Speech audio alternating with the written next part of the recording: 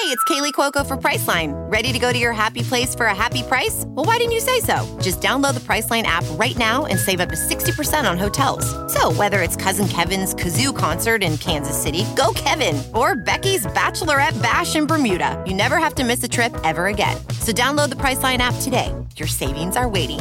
Go to your happy place for a happy price. Go to your happy price, Priceline. I normally find bras to be so uncomfortable and constricting, but Skims has changed that. You know I love Skims underwear, so I finally tried their bras, and Skims has delivered again. Skims bras are worth the hype for the amazing shape and support they give, but what I wasn't expecting was how comfortable they are too. I've tried so many bras in the past, and the main issue that I have is that they weren't supportive enough, to the point where they felt slouchy. I love my Skims wireless form bra because it's so comfortable and supportive. The older I get, the more I care about actually being comfortable in what I wear every day. And with my wireless form bra, I no longer have to sacrifice my comfort for the support I need. Shop Skims bras at skims.com, now available in 62 sizes, 30A to 46H. Plus, get free shipping on all orders over $75. If you haven't yet, be sure to let them know we sent you. After you place your order, select podcast in the survey and select our show in the drop-down menu that follows. There had been abuse in my family, but it was mostly musical in nature.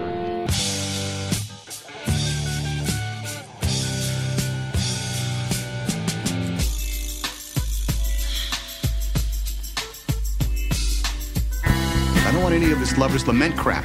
I want something peppy, something happy, something up-tempo. I want something snappy.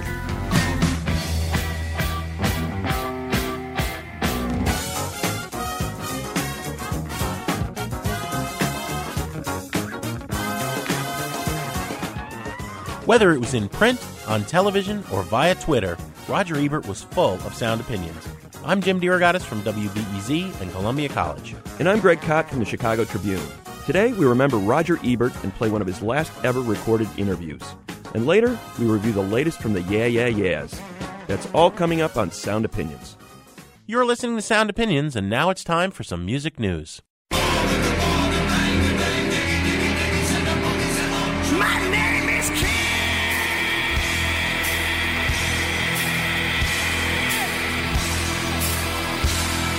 It's King, baby.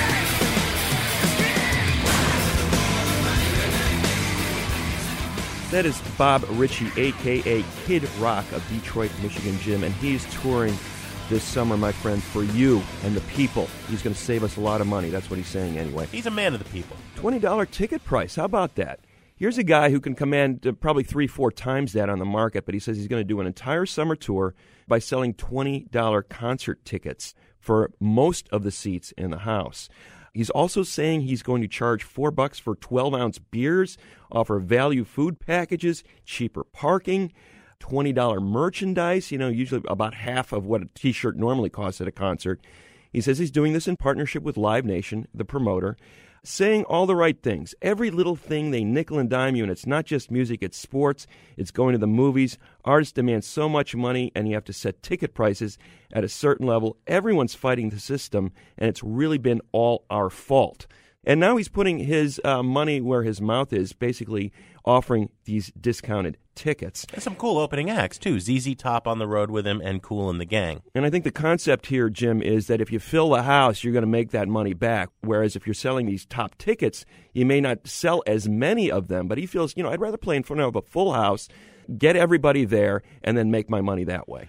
But buried in the fine print here, though, is an interesting business experiment. He's in partnership here with Live Nation, which has merged with Ticketmaster. For quite some time, they have been talking about market-driven ticket pricing. What is that? It's like on eBay, okay? If somebody says that this piece of folk art is worth $5 and that's all that anybody's willing to pay, it sells for $5. If other people say it's worth $500, $5,000, $50,000, well, whatever the market says it's worth, that's what we'll sell it for. Live Nation Ticketmaster would like to sell concert tickets in that way. So, the first 2 rows of all of Bob Ritchie's outdoor arena shows this summer, they're not going to be sold. And that the $20 ticket buyer, when he or she shows up, the names are going to be picked out of a hat, and if they're lucky, they're going to win a seat in rows 1 or 2. How cool is that, right? Rows 3 to 20, however, are going to be sold through something called Platinum Tickets via Ticketmaster. These are going to be market priced. Maybe they'll go for $50, maybe they'll go for $500, maybe they'll go for $1,000. So this experiment is being conducted under the cover of this $20 bargain concert tour to see if this model will work. And believe me, if this works, we're going to see it in other mega tours that Live Nation's going to take from coast to coast.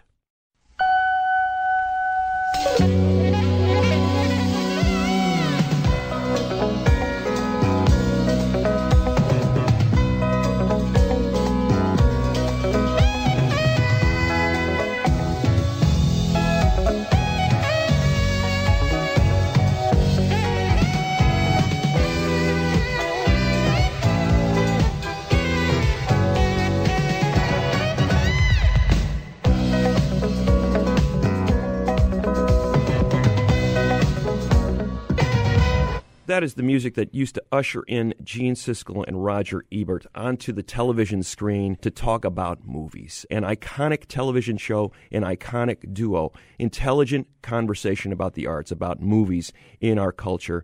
Roger Ebert died recently at the age of 70 after a long battle with cancer. His partner Siskel died in 99. Their role in the area of criticism cannot be overstated. No. Ebert, a Pulitzer Prize-winning critic, began work at the paper that you worked at for a long time, Jim, the Chicago Sun-Times. Ebert began there in 1967.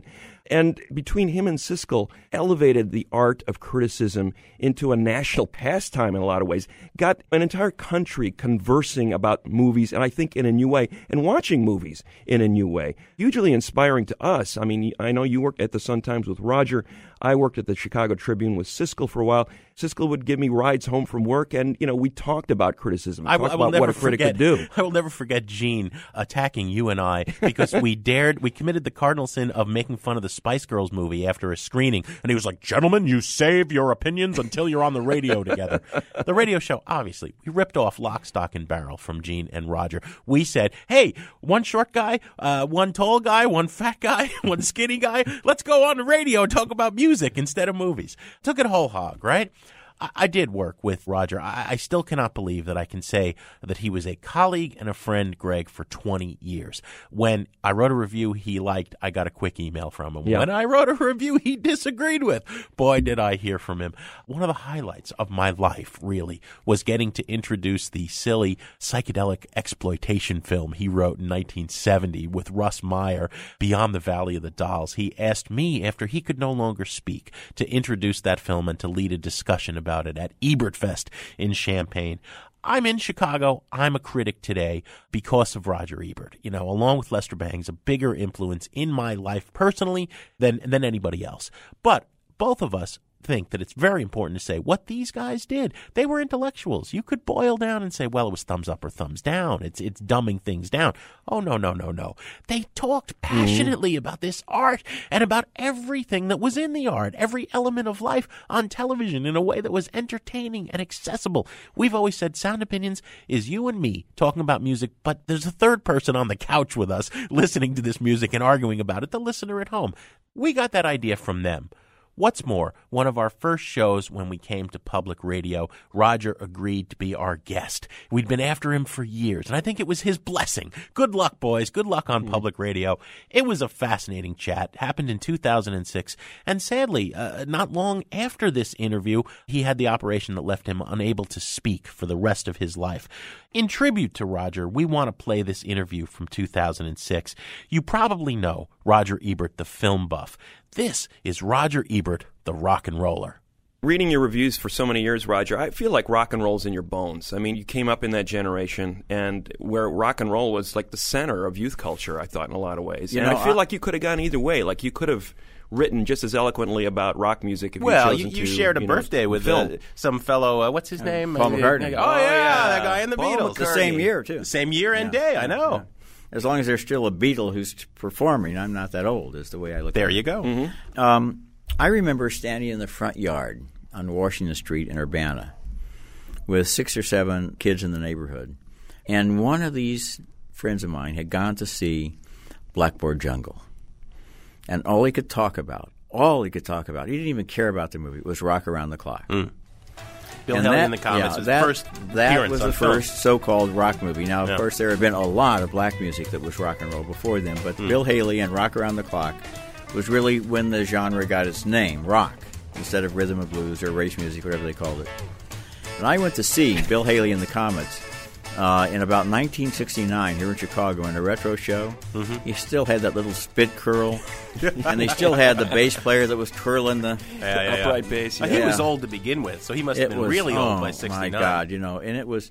But at that time, it was so refreshing. It was so different than Perry Como, the McGuire sisters. I mean, you have no idea how... And then, of course, within just a matter of, it seemed like weeks, you had Elvis. Given that, Roger, I'd like you to compare your first movie experience to your first rock concert experience, and which was more transforming? Well, what was my first? First of all, I have to tell you that in college I was a folkie. University of Illinois, the Campus Folk Song Club, in those days was very important. They had the first campus concert ever given by Flatt and Scruggs, the first campus concert ever given by the Staples Sisters.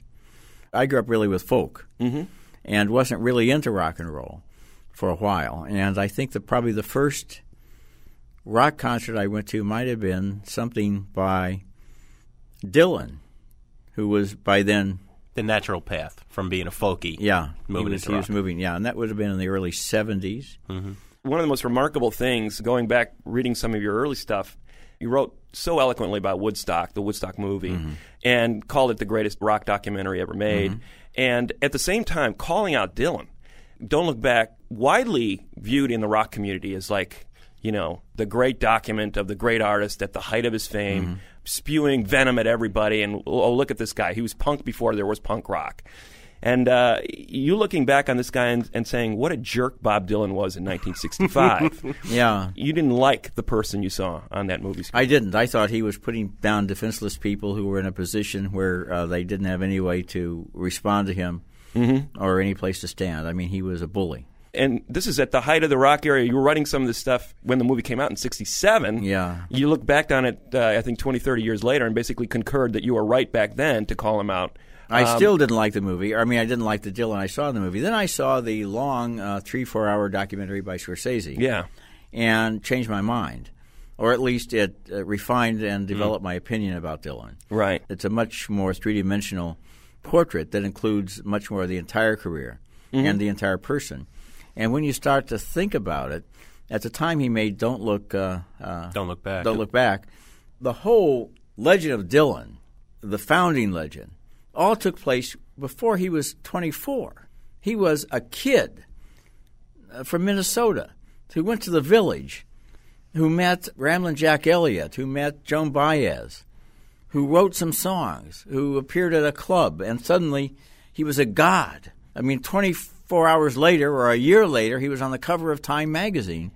And how many of us would be able to handle that? I mean, the press conferences that Scorsese shows, people are asking him absurd questions about metaphysics and life and the meaning of things.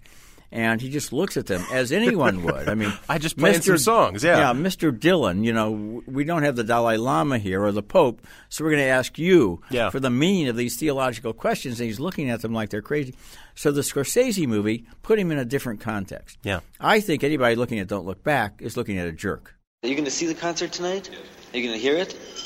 Okay, you hear and see it, and it's going to happen fast, and you're not going to get it all. And you might even hear the wrong words.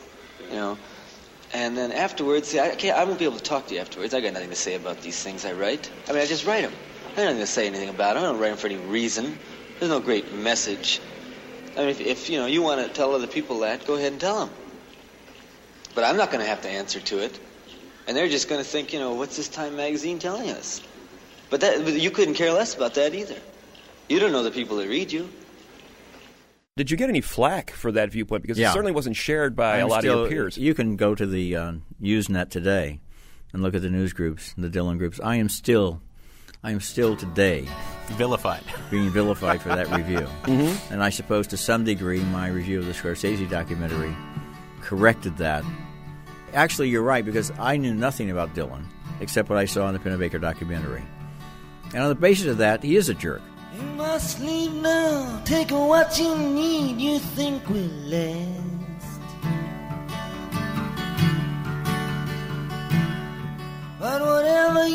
you wish to keep, you'd better grab it fast. We've been talking about Dylan's documentary, and a lot of people, like Greg said, consider Don't Look Back the best documentary in rock history. What do you think of the successful ones, and what has worked and what hasn't? First of all, I think Woodstock is one of the great films of all time. Mm-hmm. Wow, films, period. Yeah. Even with all that weird 16 broken up screens? Well, I love, it was edited by Martin Scorsese and Thelma Schoonemaker, who later became his editor for every other movie he ever made. And it was photographed, it was directed by a man named Mike Wadley, who only made one other film. And then spent 6 years trying to make a 6-hour epic about George Washington that nobody wanted to produce. But anyway, first of all, most rock documentaries before Woodstock consisted of one 60mm camera in the front row shooting up the guy's nostrils. And what they did with this film, they had many different cameramen. They put the shoot together. Bob Maurice was the name of the producer. They put the shoot together remember, Woodstock was organized in a very short period of time. Yeah. And so they had to put the production together even in a shorter period of time. They went up there with all of these cameras, not realizing what a phenomenon it was really going to be. They knew it was going to be a big rock concert, but it turned out to be this great event.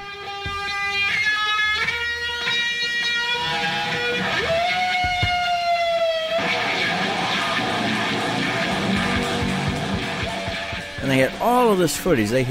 I'd love to see the outtakes. I'd like to see the deleted scenes.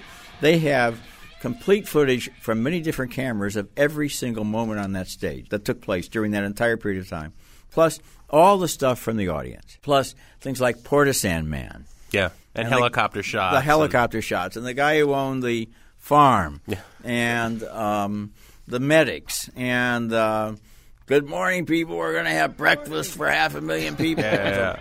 What we have in mind is breakfast in bed for 400,000.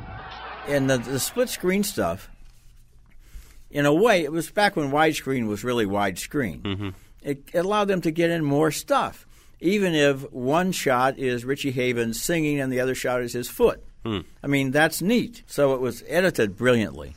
And then, of course, came Gimme Shelter. And just a week ago at the Sundance Film Festival, I saw a little 9-minute documentary that was a fascinating documentary. It was called, I don't remember the numbers, so I'm going to say Row 73, Plot 14. And they're introducing a guy who runs a cemetery. And he's walking down the path and saying that he's worked there for 40 years. And then it turns out that we're going to visit the grave of the young man who was killed at Altamont. Young African-American. Yeah. They intercut with footage of Gimme Shelter. There he is in his green sport coat, as I recall. You can't tell by looking at that film exactly what happened. The Hells Angels later said that he was messing with their bikes. No, he had a gun, and yeah. There were many different stories. Yeah. So we get to the grave, and it's unmarked. And then the documentarian continues by saying that nobody really knows anything about him. There were no stories afterwards about who he was. There were no interviews with his relatives or his parents or his siblings. He was at the Rolling Stones concert. He was killed. And that was it.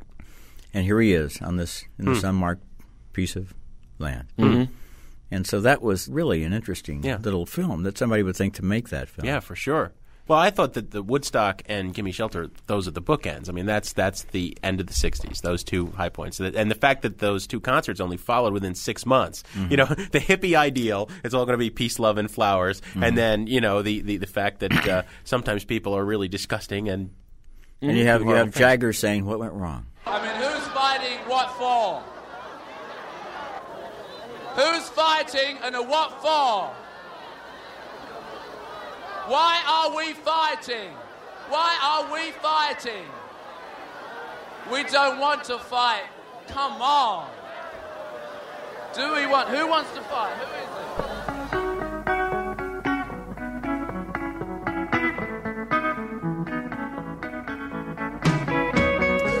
That was Roger Ebert talking with us in 2006. We're going to return with more of our conversation with the late, great critic in a minute on Sound Opinions from WBEZ Chicago and PRX. And then we'll review the fourth album from New York trio, the Yeah Yeah Yeahs.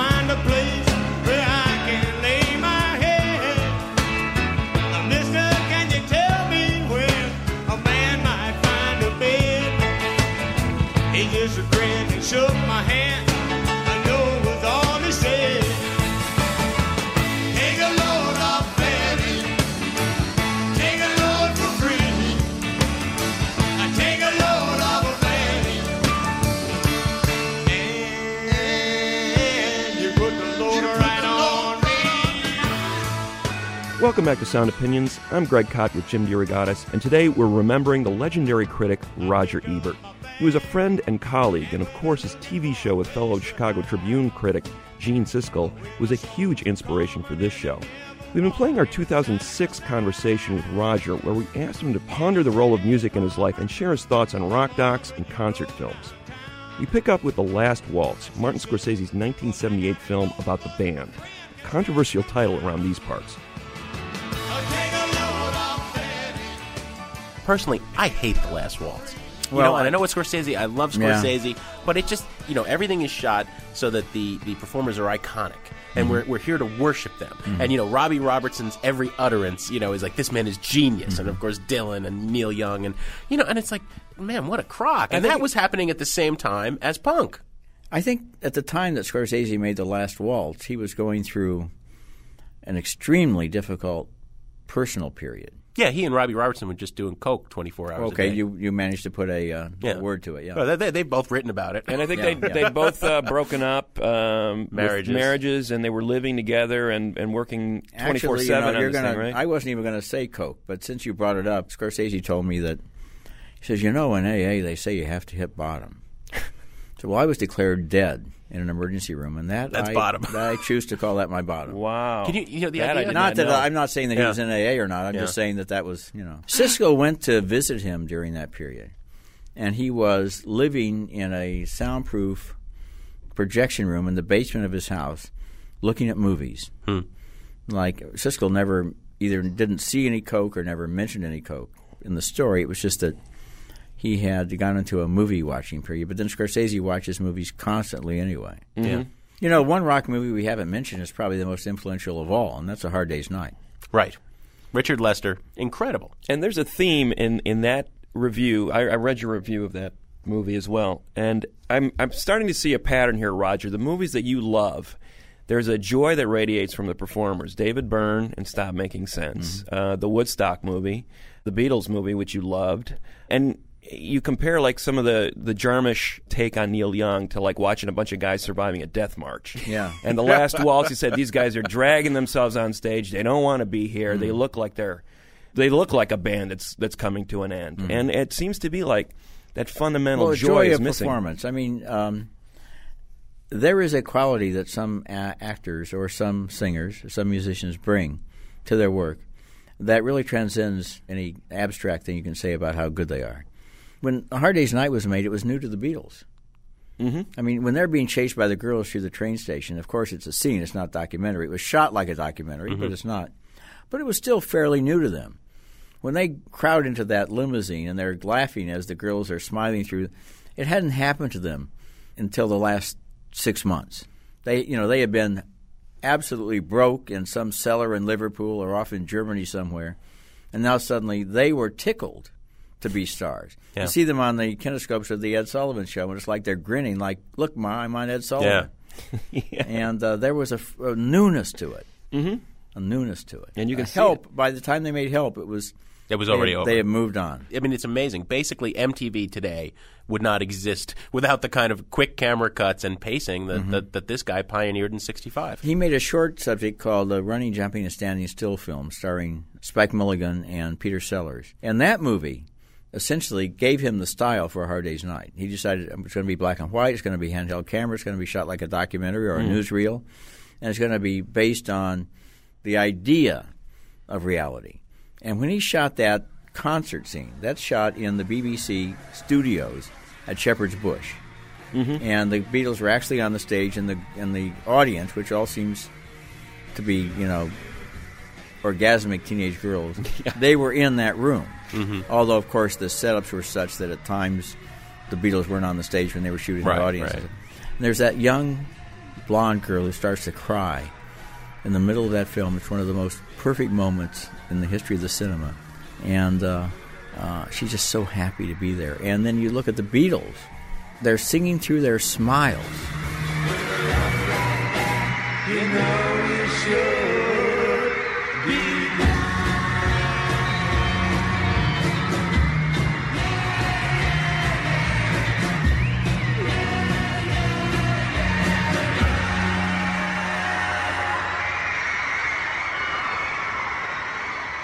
There's another scene, the overhead shot of them running out into the field and just running around, falling down. Yeah. And that's kind of from the Running, Jumping, and Standing Still film. And it's just like, now we're going to show the Beatles running around in the grass and falling down and having fun. Yeah. And, within about another year or two, they would have taken themselves too seriously to shoot that scene.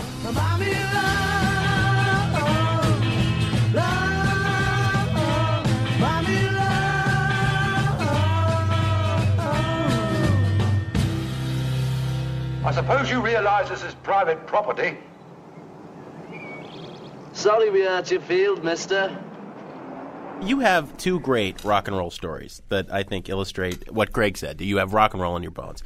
Number one, you wrote what is one of the greatest rock movies of all time. It honestly is on my list, Beyond the Valley of the Dolls with Russ Meyer. Mm-hmm. And I tell you, Roger, so when I was a kid in college, there was this huge psychedelic revival in the New York scene. Mm-hmm. And I remember going to the Dive, which was the hub of that club on 23rd Street, and they would show this movie before the Fleshtones played or before the Vipers played or this band that I was friends with called the Mod Fun. And everybody would stand there and shout the lines of dialogue out like the Rocky Horror Picture Show. This is my happening, and it freaks me out. Oh, no thanks, man. In a scene like this, you get a contact high. This is my happening, and it freaks me out. It's this trio of girls who are in a band, and they're crossing the country. It's got this wonderful day-glow psychedelic insanity. I don't even know if you were aware. I mean, you kind of always shrug when this is brought up, but it is a sacred text among many rockers. I don't really shrug. I think that it holds up amazingly well. It came out in 1970, and it is probably seen more today than most other movies that were made in 1970. Yeah, it's coming out this year finally on DVD. One of the problems is that 20th Century Fox has always been ashamed of it. It was one of the top-grossing pictures they ever had. Really? Especially if you look at how much it cost, which was $900,000, of which $300,000 went to Jacqueline Suzanne. So it didn't cost very much money, and it made a lot of money. But in the official history of Fox that the studio published, it is not mentioned. And you have there a rare collector's item of the VHS, which is probably about 10 or 15 years old. Yeah, at least. I bought it when I was watching it in the 80s. It's been out of print for a long time. So it's coming out this year for the first time on DVD. All right. And yet, oddly enough, people do seem to know it by heart. Yeah, well, but you said you didn't even see a rock concert until 70 when you saw Dylan. And yet, this movie, obviously, you wrote before, 68, 69? Wrote it in the summer of 69. Okay. Did you consider it a rock and roll movie? We were hired, Russ was hired, to make a movie called Beyond the Valley of the Dolls because Fox owned the rights to that title. And he called me up. I'd written some reviews of his movies, and we've met a couple of times, and we got along fine. He said, "You're the person to write this film. We need a person of the younger generation." Well, I, of course, was probably not the younger generation person he was thinking of, but he didn't know. Yeah. We went out there. We screened the original film. It's about three girls who go to Hollywood, young women. Yeah. They try to break into the movies. They have fame, but they also fall prey to sex, drugs. The evils of Hollywood. Evils of Hollywood. We looked at the movie. Neither one of us ever read the book. I said to Russ, well, let's have three girls again. This time let's make them an all-girl rock trio. And they go to the music world in Hollywood, and they fall prey to sex, drugs, and rock and roll. And then we put in characters who were based on real people who we didn't know. For example, Z-Man Barzell, he's based on Phil Spector. We never met Phil Spector. I knew nothing about him except maybe having read an article in Rolling Stone. All of the stuff in the movie is kind of like people say, well, was this inspired by this? Was this inspired by that? Did you go to a lot of wild parties in Hollywood? Did you do that? No. It was all just kind of basing it on things that we only imagined. So you'd never taken acid? No, I've never taken acid to this day. No. One more artist who proves that you can make psychedelic art without having to take psychedelic art. And as for Russ Meyer was far, far from being an acid head. Yeah. Give him a shot of Johnny Walker, and he was happy. Johnny Walker. I'm doubly Russ shocked was happy. because Roger just told us that you spent some time in the Haight at the height of the drug era. Well, not like Gene. Gene Siskel was in San Francisco the whole year of 1968. I was out there to visit some friends in the summer of 68 and was on the campus of San Francisco State when the National Guard came in, and I saw some of that at a cautious distance. I was not one of the guys with the handkerchief wrapped around my nose and, against the tear gas. Against the tear gas. No, I was a journalist, which is to say a coward. Yeah.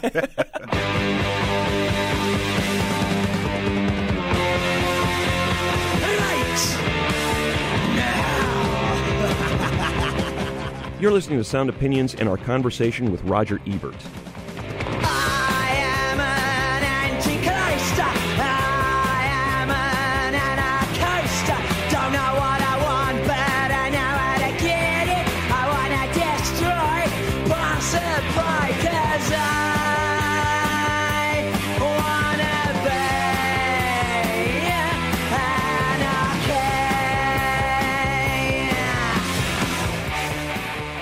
This is the other great piece of rock and roll Roger Ebert trivia. You wrote a screenplay for a Sex Pistols movie that was never made.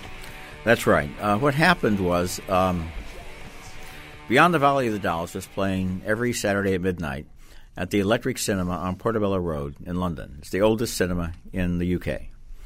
And every Saturday night, the Sex Pistols would go to see it. Had been going to see it even before they were the Sex Pistols, when they were just John Lydon and so forth. Yeah. And Malcolm McLaren, their manager. And they thought it was a great movie. And they knew it by heart. So Russ called me up and he said, "Have you ever heard of the Sex Pistols?" And I said, "They're a punk rock band from England. What else do you know?" I said, "That's how much I know." I think they got in trouble on the BBC. He says, "Well," he says, "I've got a call here from a guy named Malcolm McLaren. He says he's their manager. They like Beyond the Valley of the Dolls, and they want us to write the Sex Pistols movie." And my guy in England, by which he meant his distributor, who, probably knew less about rock and roll than Russ did, says they're really big. They're really big. So I flew out to L.A. We met with Malcolm McLaren, who turned up in his leather bondage pants that had been designed for him. By his wife, Vivian Westwood. Yes. She had the shop called Sex on Kings Road. Mm-hmm. And he had all these buckles and belts, flopping on the floor behind him, ready to be bound at a moment's notice. He took us on a crash course through the Sex Pistols. We listened to – they had one album out, never mind the Bollocks, I think. Yeah. Yes. Mm-hmm. Yeah. And we listened to that. Then we looked at footage of them on the BBC and them in concert and anything that existed. We got a big sheaf of newspaper articles. And then we were set loose to write the screenplay. I checked into the Sunset Marquee where I lived when I wrote Beyond the Valley of the Dolls. And I came up with this idea. Originally, the movie was going to be called Anarchy in the UK, based on their song. But then we changed it to Who Killed Bambi, which I thought was really a great title. Yeah. Mm-hmm. The only title better than that I ever wrote for Russ Meyer was The Bra of God. That was a good title. So we got in there and started writing. And at the time, there was a lot of publicity about Scientology. And they would monitor you with something called the E-meter. And if you went through this whole process, you could become clear.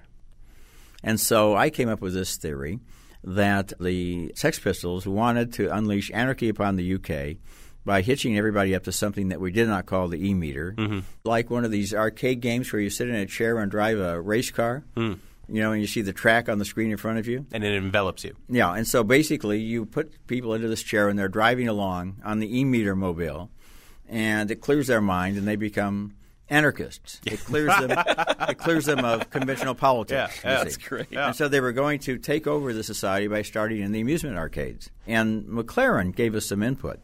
He said, "Why don't you put in a scene where Sid Vicious is in bed with his mother, and they have sex, and then they shoot heroin?" Oh, jeez. And I said, "Well, I don't. You think?" He says, "Oh, yeah, that would be good. We got to, Yeah. So we finished the screenplay, and Russ and I get on a plane to go to London for script conferences. And we meet with Johnny Rotten and Sid Vicious separately. So Sid is given his pages to read, and you couldn't imagine. He can't read. Well, I guess he could read. I mean, he seemed nice enough at that time. I mean, compared to Sid and Nancy, certainly. Yeah. Meyer and I are sitting in the room looking at him, fascinated, as he reads this scene about himself being in bed, having sex with his mother, and then they shoot heroin. And he reads it carefully. He looks up and he says, "I don't think my mom will go for the part about the drugs." All the rest of it, yeah. And Marianne Faithfull was signed, by the way, to play Mrs. Vicious. Wow. That would have been inspired. Then we go out to dinner one night with Johnny Rotten. And he started having a little kind of an attitude, where he would intimidate. He was going to intimidate everyone. And Russ said, listen, you little twerp, we fought the Battle of Britain for you. And if you don't shut up and sit down, I'm leaving out some 4-letter words, I'm going to fight it all over again right on your head. That's great. And Johnny sat down, and he was quiet. And what he didn't realize... Good little Irish Catholic schoolboy that he was at heart. That's the whole point. You see, he was Irish, so the Battle of Britain had nothing to do with him. Yeah. And also, America did not fight the Battle of Britain for him. Britain fought the Battle of Britain for itself. So there was some. So anyway, then he just relaxes and he starts to complain that Malcolm McLaren had them all on a budget of £5 a week. Yeah. That's all the money they got, and he was living in a squat over by Portobello Road. And so Russ took him home. Russ and I in the rented car that Russ had, and we stopped at an all-night store. I remember Russ went in and bought him 6 cans of pork and beans and 2 6-packs of Guinness to keep him going. Yeah. But then the movie started shooting, and 24 hours later, Malcolm McLaren went broke because Warner Brothers did not sign the deal they were going to sign with the Pistols after their American tour fell through. Right. They shot one day of the movie that had no Sex Pistols in it. It was all about the deer, Bambi. Never mind. I won't even get into that subplot. And then they pulled the plug. Wow. And there was no money, and the movie failed, and it wasn't made, and that was the end of it. Yeah, the band basically fell apart on that tour. Yeah. It was the end of the band and then the end of the movie, which is tragic, given those tales. Have you ever published the screenplay, Roger? It actually exists. I don't know that I have the right to publish it. I don't know who owns it. I have no idea who owns it. Oh, well, you I ran wrote into it. John Lydon at Sundance a couple of years ago when they had that documentary about the Pistols that was made by Julian Temple. And Filth and the Fury. Really good movie. Well, what did Lydon say to you when you saw him? We didn't actually have. You're going to be disappointed. He didn't have anything very interesting to say. But I said something like, "Who killed Bambi?" And he just turned around because not very many people really know that title. And I said, "I'm Roger Ebert. I wrote that screenplay. I met you with Russ Meyer in London." And he says, "Oh my God!" He says, "Do you remember that dinner we had?" And I said, "Yeah." And he says, "That guy was really weird."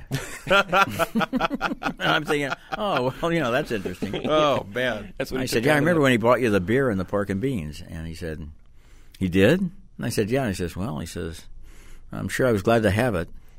Then he used an obscenity. That obscenity, Malcolm McLaren. About McLaren, never paid us obscenity. Yeah. Managers, rock and roll managers.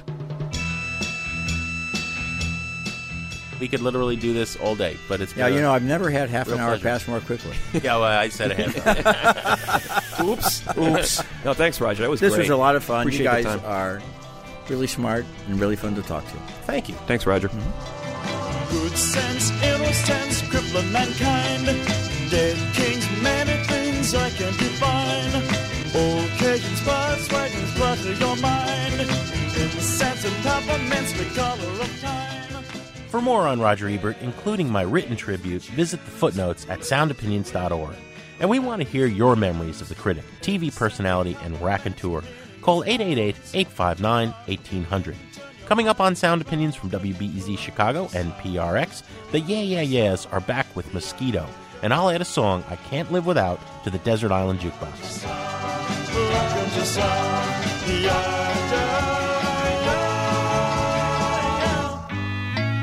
Tutor by the cockeyed world in two. Throw your pride to one side, it's the least you can do. Beatniks and politics, nothing is new. A yardstick for lunatics, one point of view. Who cares what games we choose? Little to win, but nothing to lose.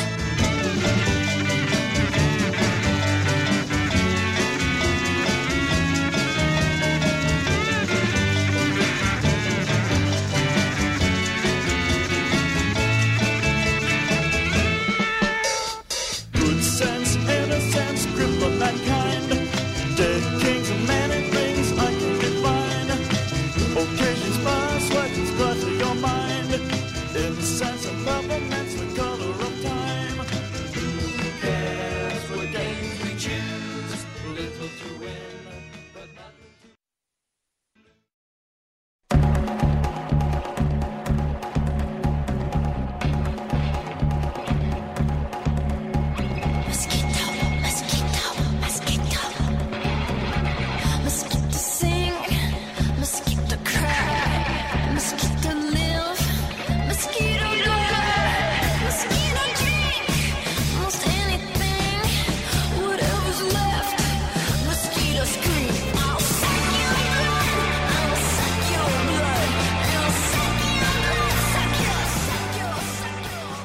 Welcome back to Sound Opinions. I'm Greg Kot with Jim DeRogatis, and that's Mosquito, the title track from the new Yeah Yeah Yeahs album, their fourth studio album, first since 2009.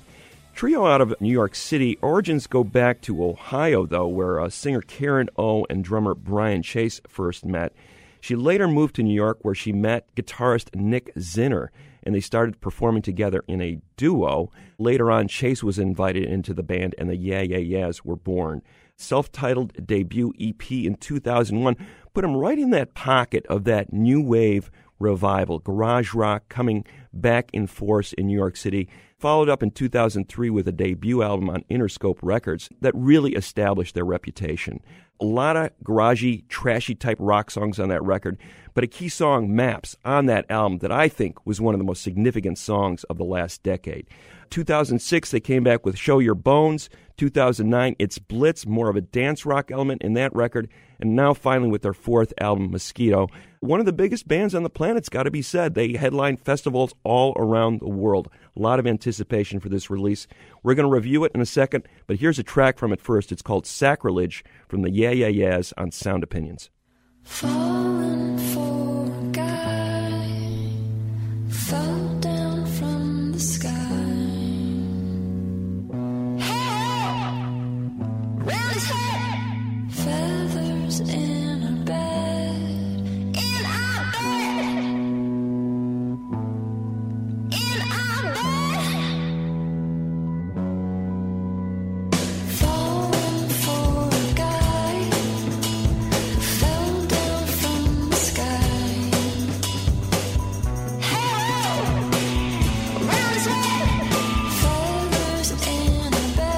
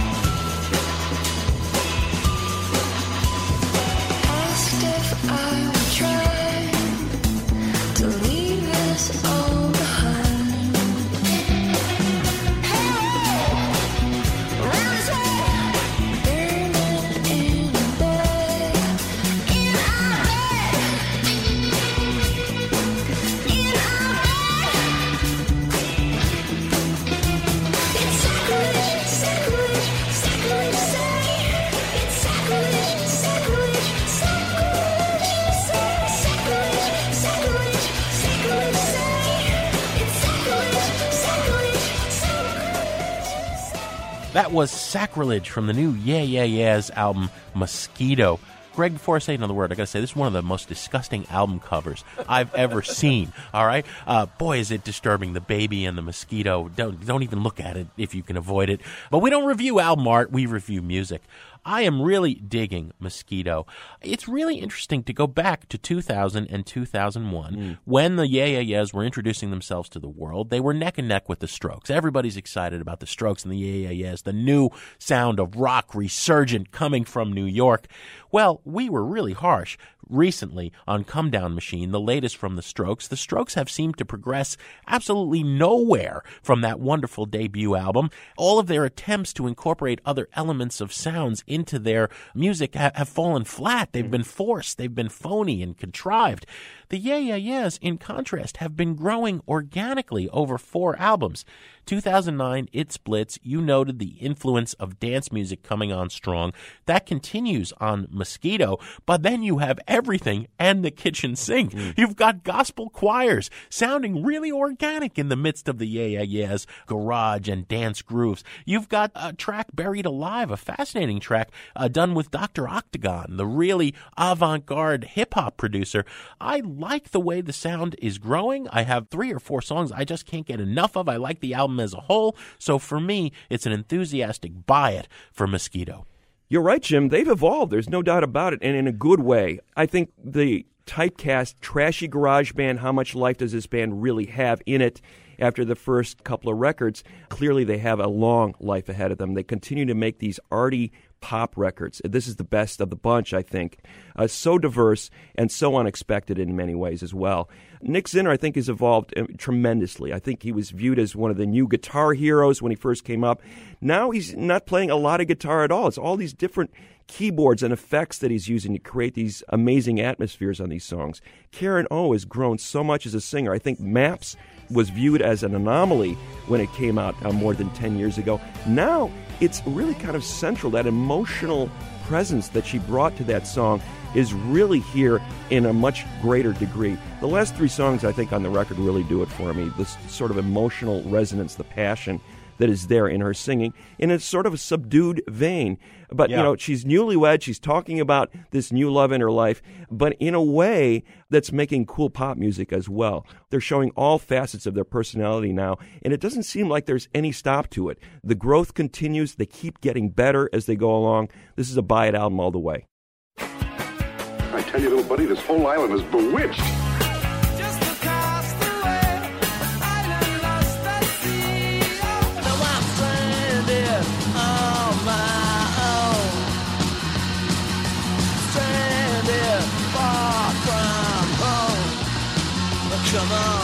You remember, we were shipwrecked together? Stranded, I'm so far from home. Stranded, yeah, I'm on my own. Stranded, you gotta leave me alone, 'cause I'm stranded on my own. Jim, you're hanging out in the coconut tree. I hope you don't fall, break your head like Keith Richards did, but you've got the Desert Island Jukebox up there with you. Gonna pop a quarter in it. What are you gonna play for us today? Greg, we had another death that should be remarked upon this week. Andy Johns is one of the three famous Johns in recording history, one of the three British giants behind the mixing board. He was the younger brother of Glyn Johns and the uncle of Ethan Johns. And what a career this gentleman had. He died recently at the age of 61. Started out on his very first session as the tape operator when Jimi Hendrix and the Experience were recording Axis Bold as Love. Went on to begin his own career with English bands like Blodwyn Pig and Humble Pie and Free, and then what a run. Starts working with the Rolling Stones as a recording engineer. The albums he worked on include Sticky Fingers, Exile on Main Street, Goat's Head Soup, and It's Only Rock and Roll. Amazing, right? And then he works with Led Zeppelin. Everything they did from Led Zeppelin 2 through Physical Graffiti. Now, granted, there were some downsides in his career as well. He has titles by Van Halen, Ozzy Osbourne, Cinderella, and Eddie Money. But to pay homage to Andy Johns, the record I want to play is by Television, their incredible debut album, Marquee Moon. We've talked about it before on this show, not long ago in the punk retrospective we did. But what an album. Many rock critics consider it one of their top 5 albums of all time. I think both you and I would put it certainly in our top 10 or 20. A startling debut album that sounds like nothing else in rock history. It didn't start that way. Our good friend Ira Robbins of Trouser Press, the journalist of the New Wave era in New York, said that Johns initially set up all the drum sounds at night before Television began to record a note. And what he did was make them sound like John Bonham. Well, Tom Verlaine of Television walked in and said, no, wait a minute. This is great for an arena. We want small, dry, compact, in a box. And so Johns moved a few mics, twiddled a few knobs, and began to get the sound. Really, I've always thought of a band in its rehearsal room. The intimacy of Marquee Moon is an extraordinary sound, and it fit the band perfectly. What he said to them is, oh, must be a Velvets thing. Okay, I got it. It's New York. You know? And that's what he got. I'm going to play See No Evil, the opening track from that incredible album. The whole album is brilliant. But, there's this thing. 3 or 4 times in the last year, I've been in a bar or a club in Chicago, and I swear every jukebox in Chicago at a place worth drinking at has See No Evil. And when See No Evil comes on the jukebox, A, that sound grips you, the sound of those guitars, but also the groove. It's got that and every head in the bar, consciously or not, begins to do that, right? It's a wonderful moment. I know you've seen it too. Television, See No Evil on Sound Opinions. But I want now, and it's a whole lot more than anyhow. I wanna fly a fountain. I wanna jump a mountain. I understand all destructive urges that seem so perfect. I see no evil.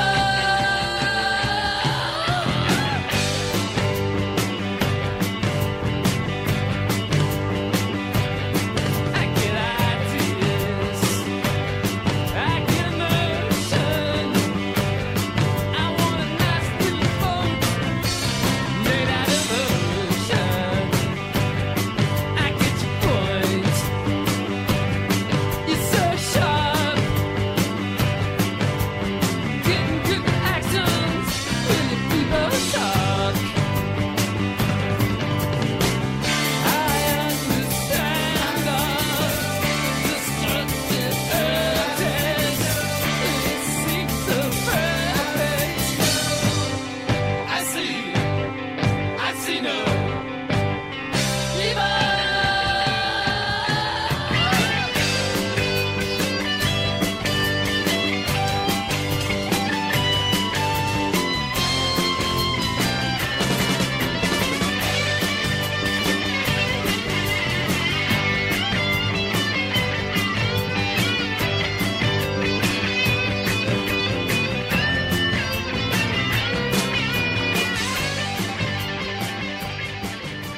Television, See No Evil, in tribute to Andy Johns, the engineer, producer of that record, dead at the age of 61. Greg, what do we have on the show next week? Next week, Jim, we've got an in-studio visit from a real guitar virtuoso, Kurt Vile.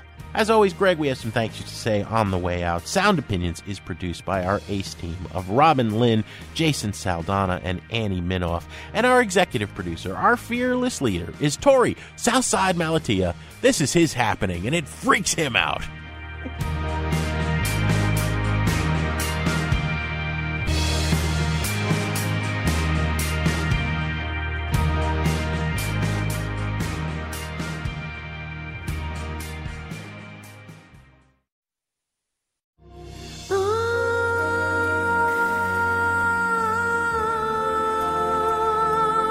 I'm calling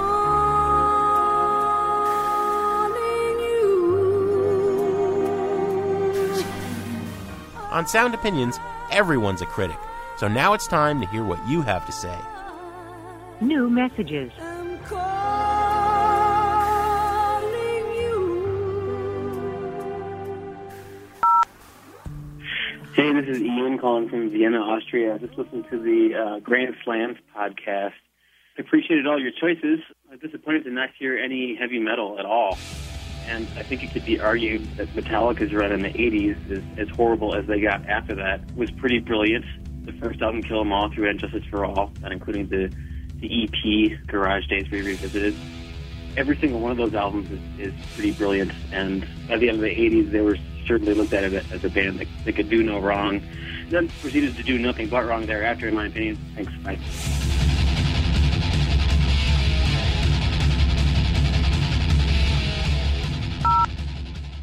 Hi there, guys. This is Aaron calling from Oklahoma City, and I have a grand slam for you. That would be the Roots, starting with Phrenology in 2002 and ending up with Rising Down in 2008. Phrenology is probably the best album the Roots have ever done. Thank you very much. Knocked up 9 months ago, and what she finna have, she don't know. She want neo-soul, cause hip-hop is old. She don't want no rock and roll. She want platinum or ice and gold. She want a whole lot of sun to fold. If you were obstacles, you just drive your cold. Cause one monkey don't stop the show. Little Mary's bad. In these streets, she done ran. Hi, my name is Mabel, and I'm calling from Chicago, Illinois. Greg and Jim, I just finished listening to the Grand Slam episode, and the one that I kept thinking about and didn't come up was Superchunk. I feel like Superchunk is one of the most underrated American bands of the 90s, if not of all time. And their Grand Slam for me begins with the brilliant sophomore record, No Pocky for Kitty.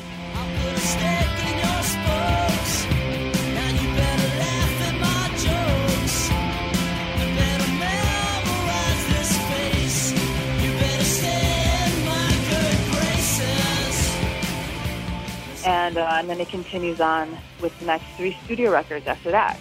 On the Mouse, Foolish, and Here's Where the Strings Come In. I mean, those are 4 of my favorite records of all time.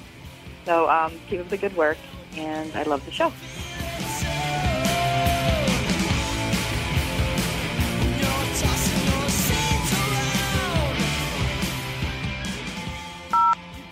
Hey guys, it's Steve from Indy. I loved your Grand Slam show, and it made me think, has anyone ever done back-to-back Grand Slams, 8 in a row? Turns out in the major leagues it's happened 13 times, 2 Grand Slams by one player in the same game. The closest I could get was 7 for sure great albums between 1970 and 1980. Steely Dan, Can't Buy a Thrill, Countdown to Ecstasy, Pretzel Logic, Katie Lied, The Royal Scam, Asia, and number 7, Gaucho. And here's the pitch. It connects. It's going to the wall. Going. 2 against nature. Oh, so close. Well, we used to play when we were 3. How about a kiss for your cousin Dupree? How about a kiss for your cousin Dupree? Hey, fellas. This is Matt calling from San Francisco. And I've never called in a show like this before, but when I heard you guys reviewing the South by Southwest week, and there was a comment made by, I think it was Jim, saying that the next band you compared somehow to Nirvana, and it was Savages. I'm going out on a limb. I have been accused sometimes of hyperbole. I'm going out on this limb with a chainsaw. I'm going to say this right now. I have not seen a more galvanizing or gripping rock and roll front person since Kurt Cobain more than 2 decades ago. After I got done throwing up in my mouth, I had to look at the date to see if it was April Fool's. In no way can that be compared, in any way, to a Nirvana album. Thanks, guys.